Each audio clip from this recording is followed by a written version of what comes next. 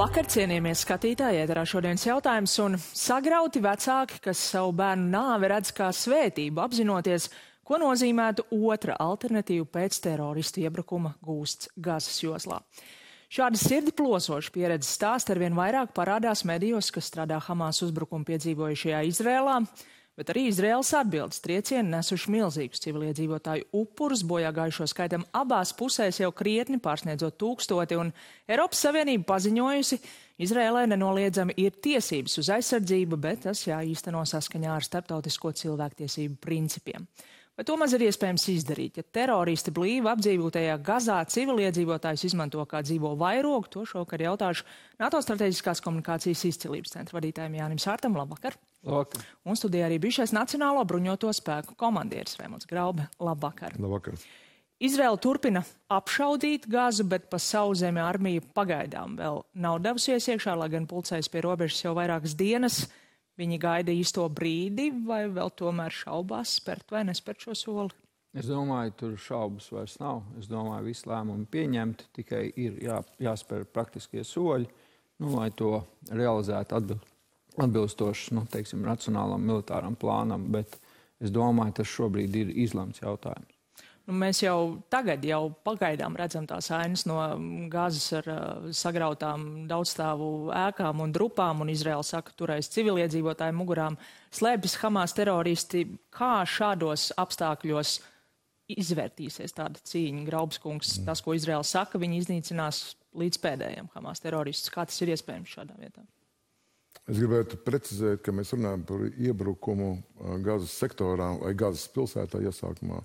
Tad ir ļoti uzmanīgi jānošķir Gazas sektors, kas ir pat par sevi teritoriju, un Gazas pilsēta. Un lielākais atbalsta punkts Hamasam ir tieši Gazas pilsētā. Tad mēs runājam par sauszemes operāciju. Viņa vienreiz ir veikta. Vēsture rāda, 2014. gadā iegāja iekšā ar ļoti maziem zaudējumiem, tika veikta, teiksim, daļēja Hamas struktūras iznīcināšanas uz mēģinājums. Bet, protams, Hamas ir izdarījis secinājums noteikti, tāpat arī gan Izraēlas spēki, bet tā pašā laikā arī militārie spēki pieauguši, un tas liecina par to, ka šī būs ļoti, ļoti asiņaina, ļoti sarežģīta operācija. Mēs redzam, kas notiek Ukrainā. Šeit ir vēl sarežģītāk, pilsētas cīņās, bet šeit ir vēl sarežģītāk. Ja vēl Ukrainā, tomēr lielākā daļa cilvēku bēgļu gaitās dodās no šīm kaujas vietu pilsētām un ciemiem, tur varbūt 10 paliek, tur kaut kur 50, mēs zinām. Šeit šī josla nav kur palikt. Iedomāsimies joslu 10 km platumā no jūras, no Rīgas līdz Saukrastiem. Apmēram, bišķi vairāk varbūt. Un tajā dzīvo, tur dažādi cipari līdz 2,3 miljoniem, apmēram 2,3 miljoni cilvēku.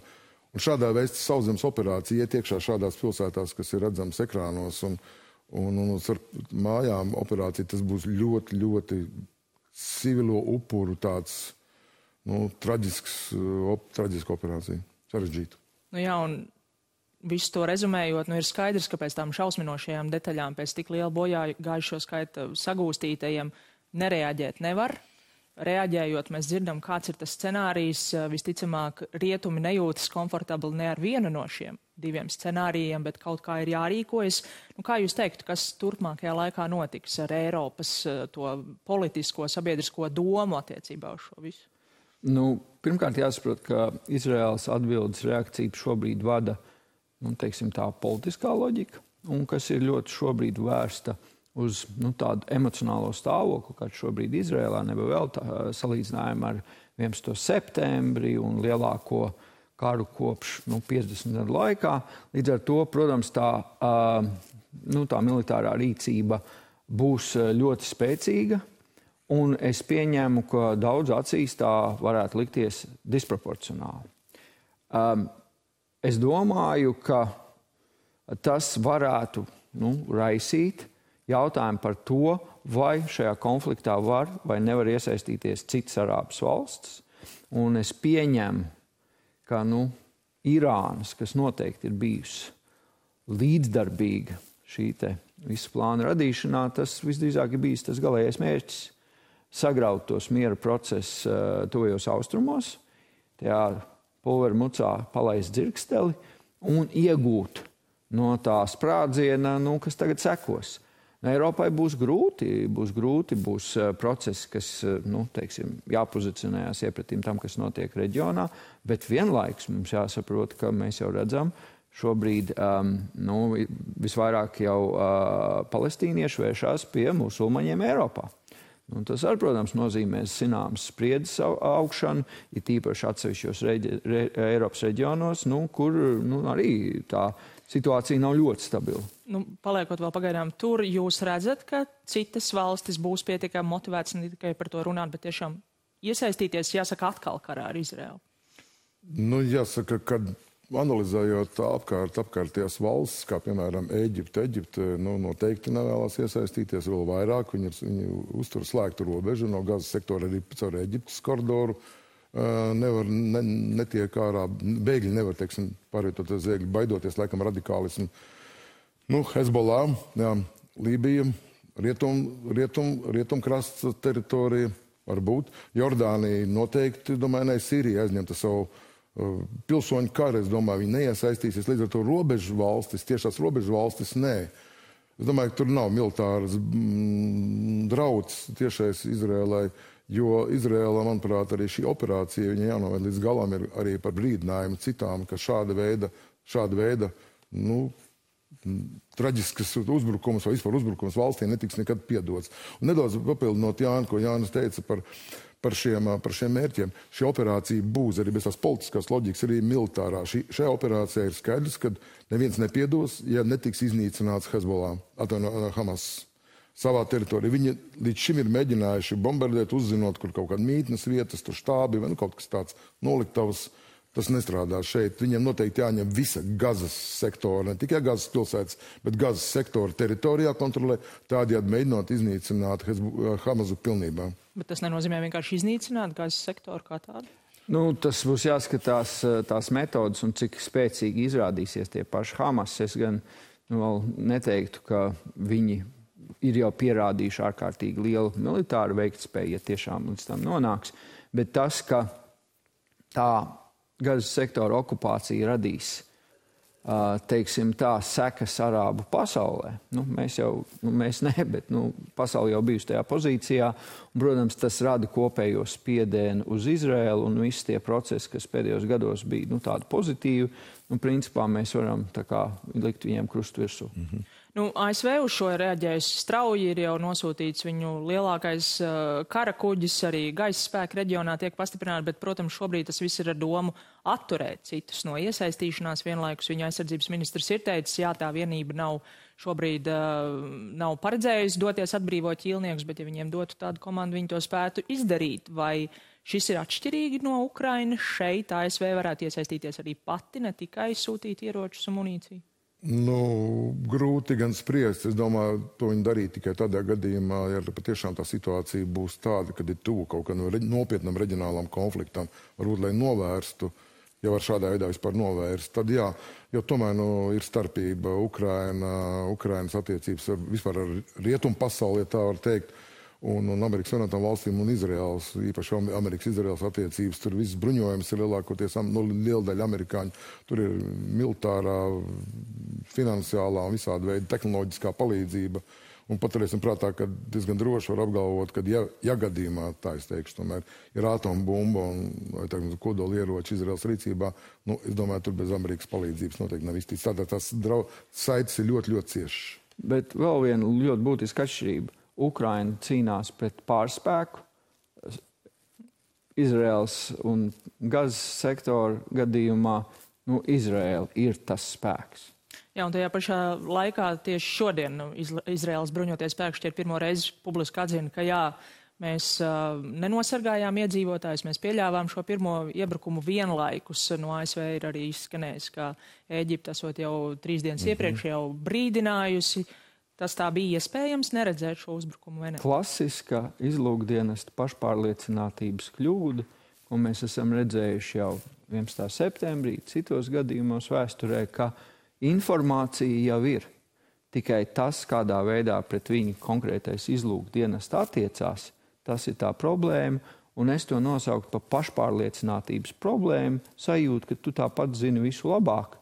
Un tā, man liekas, ir tāda klasiska izlūkdienestu lamatas, kurās mēdz tad vislabākie iekrist.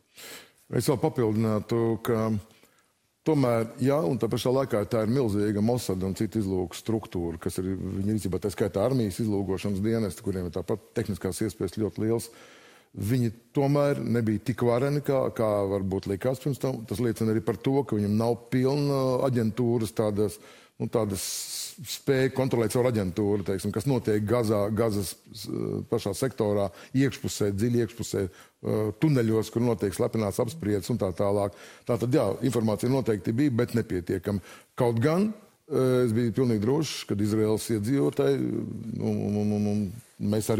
es arī personīgi domāju, ka Izraēlas Mossads un visi izlūkdienas kontrolē šo situāciju daudz veiksmīgāk. Un kas ir svarīgi, tiešām šie Hamas teroristi izmantoja neordināras metodes, un tieši tā ir militārā jomā. Mēs redzējām, Izraēla tam nebija gatava, dronu elements pilnīgi nenovērtēts. Tas mums visiem jāsaprot, ka kara darbības mešanas metodas mainās šobrīd, kamēr mēs runājam. Jā, ar paraplāniem tur. Bet jūs, Sārtkungs, sociālajos tīklos bijāt ierakstījis, ka vai tiešām Hamas nerēķinājās ar Izraēlas atbildi, jeb tā ir daļa no tālākā plāna? Laikam grūti iedomāties, ka nerēķinājās. Jā, es domāju, kā jau es teicu, tas manā vērtējumā tā lielākā plāna arhitektūra ir radusies Irānā. Tur skaidrs, ka viņi ir ļoti atbalstījuši šo te operāciju. Un visdrīzāk tas, par ko tiek mērķēts, ir destabilizēt reģionu, kas arī ir noticis, un būtībā sagraut šo te, diezgan pozitīvo miera procesu. Bija, Saudarābijas un Izraēlas sarunas un vesela virkne citu procesu, kas, protams, šajos apstākļos ne tikai apstājušies, viņi ir, tā teikt, aizgājuši izejas pozīcijās. Pabeidzot šo tēmu, daudzi Izrēlā vēl gaida un cer uz saviem tuviniekiem, kas ir nonākuši Gazas sektorā, vai ir pamats domāt, ka viņi jebkad atgriezīsies mājās? Es negribētu spekulēt. Es zinu vienu, patiesībā varu droši apgalvot, ka šādā teritorijā, šādā vidē, vēl vairāk, ka šie ķīlnieki noteikti tiek slēpti ne jau šais mājās, ko mēs redzam grūstam, bet kaut kādā pazemē, tur ir milzīga tuneļa sistēma. Tā pašā 18. gadā laikam tur atklāti iznīcināt kaut kādu 100 km, 60 jūdzēm bija rakstīts presē, 100 km tuneļi. Respektīvi, atbrīvot spēcoperācijas nav iespējams. Tas nozīmē, ka varbūt janvīnī kaut kādās sarunās, apmaiņās, bet es nedomāju, ka šobrīd abas puses ir gatavs vispār par kaut ko tādu runāt. Līdz ar to gribētu teikt, ka likteņi varētu būt ļoti traģiski šiem ķilniekiem. Par Ukrainu mūsu kolēģi šobrīd ir tur, un pēdējās dienās ir bijuši arī tiešām ārkārtīgi emocionāls reportāžas no tās pašas drausmīgās asins izliešanas Hroznas ciemā. Pasaules mēdīju pirmajās lapās šobrīd Ukrainas nav. Tas tā ir uz palikšanu, vai tas ir pagaidu efekts? Pie esošās dinamikas kādu laiku tas tā noteikti būs. Un ja vien nenotiks kaut kas ārkārtīgi liels un traģisks Ukrainā, tad es redzu, jā, tā būs tā jaunā realitāte. Un, protams, tādā ziņā mēs redzam, ka Krievija no šīs situācijas noteikti iegūst, jo politiskā uzmanība ir sadalīta, vajadzības rast kompromisus ir ne tikai Ukrainas jautājums, ir arī šobrīd Izraēlas jautājums, arī tas pats ieroču krājuma, tas apjoms.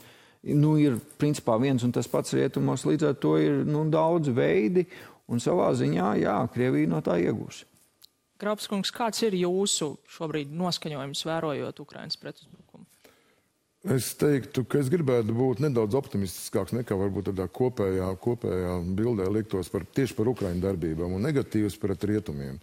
Par Ukraiņiem, neņemot vērā to, kādas spēks tam ir Krievija spēja mobilizēt, skaitlisko sastāvu, tankus mēs redzam un vispār savas pēdējās, bet rezervas ņem ārā, tad Ukraiņi spēja noturēt frontu un atsevišķās vietās nedaudz pavirzoties priekš. Es domāju, es to uzskatu par militāru, varbūt panākumu būtu pārāk pārspīlēti teikt, bet tādu pozitīvu tendenci. Vienīgais, kad ierakšanās tagad rudens dēļ un ziemas dēļ varētu arī nākt par sliktu, manuprāt, vairāk Ukrainā. Ar vienu nosacījumu. Tagad ir negatīvais. Es uzskatu, ka liela vaina par šo neizdošanos tomēr jāuzņemās rietumu palīdzībai, kurai es esmu kritisks, uzskatu, viņa nav tas būtu tas pats, kas slimniekam dod puszāli, pustableti, ja tu gribi ārstēt viņu veselu, un pa pustableti uzskatīt, ka viņi ir izārstēti. Tā nevar dot, nav dot tālās darbības ieroči, nav visas tās ieroču sistēmas dotas, kuras ir Krievijai. Tas ļoti svarīgi tādā veidā salīdzināt, to mēs aizmirstam. Krievija šādiem ieročiem uzbruk Ukraiņas pilsētām, mēs diskutējam, ir atsevišķi valsts diskutēja, vai tik ka nevar uzbrukt tam. Vienkārši nav šī militārā loģika, pat ne politiskā, vienkārši militārā loģika. Tā ir liela priekšrocība, un es domāju, tas ir daļēji šis lēnā virzība, ļoti lēnā virzība ir saistīta arī ar šo. Bet vai šī neloģika nav apzināta? Kā kurā vietā, es domāju, šeit atkal, politiskie procesi, atcerēsimies, kā sākumā, dažas valstis vienkārši ķiveres aizsūtīja, kuras šobrīd, sūta jau ļoti nopietnas bruņojumus. Šī te izmaiņa politikā, pozīcijā nenotiek uzreiz, tāpatās kā bailes no Krievijas cilvēku uzreiz, tā teikt, nenomet, un tās noteikti bijusi daļa no šī te faktora. Jā, diemžēl tas ir par augstu, ļoti augstu Ukrainas cenu, bet tāpat es, ilgtermiņa dinamikā tāpat tās redzu tādu pašu rezultātu kā pirms tam, ja vien rietumi paliek kopēji, spējīgi atbalstīt, kas, protams, šobrīd ir jautājums. Tāds mazs atgādinājums rietumiem droši vien bija arī šis Gazas vats, vismaz mūsu reģionam, Somijas, Igaunijas. NATO ģenerālsekretārs ir paudis, ka tur būs apņēmība, ka NATO atbilde, tad, ja tiks pierādīts, ka tā bija Krievija, kāda atbilde tā varētu? Tur pirmkārt joprojām jāsaņem fakti no izmeklēšanas no Somijas un Igaunijas. Ekspertu vidē šis nedz ir pārsteigums, nedz ir lielas šaubas par avotu, un es šobrīd to interpretētu kā tādu vairāk brīdinājumu signālu. Bet es domāju, mēs jau visu šā kara laikā redzējām, ka Krievija saprot tikai spēka valodu un atbilstoši, lai viņi saprastu, tādai arī jābūt atbildēji. Jā, es piekrītu par šiem iemesliem. Protams, ir skaidrs, kāds, bet vai pierādīs. Es domāju, to nekad nepierādīs, jo nebūs jau atstāts dokuments ar zīmogu tur jūras dzelmēm. Bet brīdinājumus es viņu saskatu tādā lielākā kontekstā saistībā ar kodolieročiem, saistībā ar vēl virkniem Krievu drošības tādiem draudiem. Un proti, kad ja mēs varējām šeit pārāk varbūt nozīmīgi, bet pašā laikā starp divām NATO valstīm tehniski iznīcināt, mēs to varam izdarīt Atlantijā, mēs varam pāraut pie kaut kāda lielāka konflikta, priekškonflikta situācijās, varam pāraut lielos sakara kabeļus, varam varbūt Norvēģijas, tur gāzes vadas atsevišķas posms, kas ir ļoti izšķiroši Eiropai, Norvēģijas, Ziemeļjūras gāzes ieguvas vietās un tā tālāk. Ja. Es viņu redzu kā tāda brīdinājuma lielā drauda sastāvdaļa. Uz ko jārēģē mums pašiem? Jā, bet tam atbildēji jābūt precīzi kalibrētai, un sliktākais, kas šādā situācijā būtu, dēļ šāda brīdinājuma piekāpties. Un, es ceru, ka tā NATO debata novedīs pie tā, ka tā atbilde būs samērīga ar to, un principā bez kuģiem šo nevar realizēt un attiecīgi rīkoties, lai šie tālākie draudi nevarētu realizēties. Par to noteikti būs atkal atsevišķa saruna. Paldies jums šovakar par šo sarunu. Paldies arī jums, skatītāji, par uzmanību un tiksimies nākamnedēļ.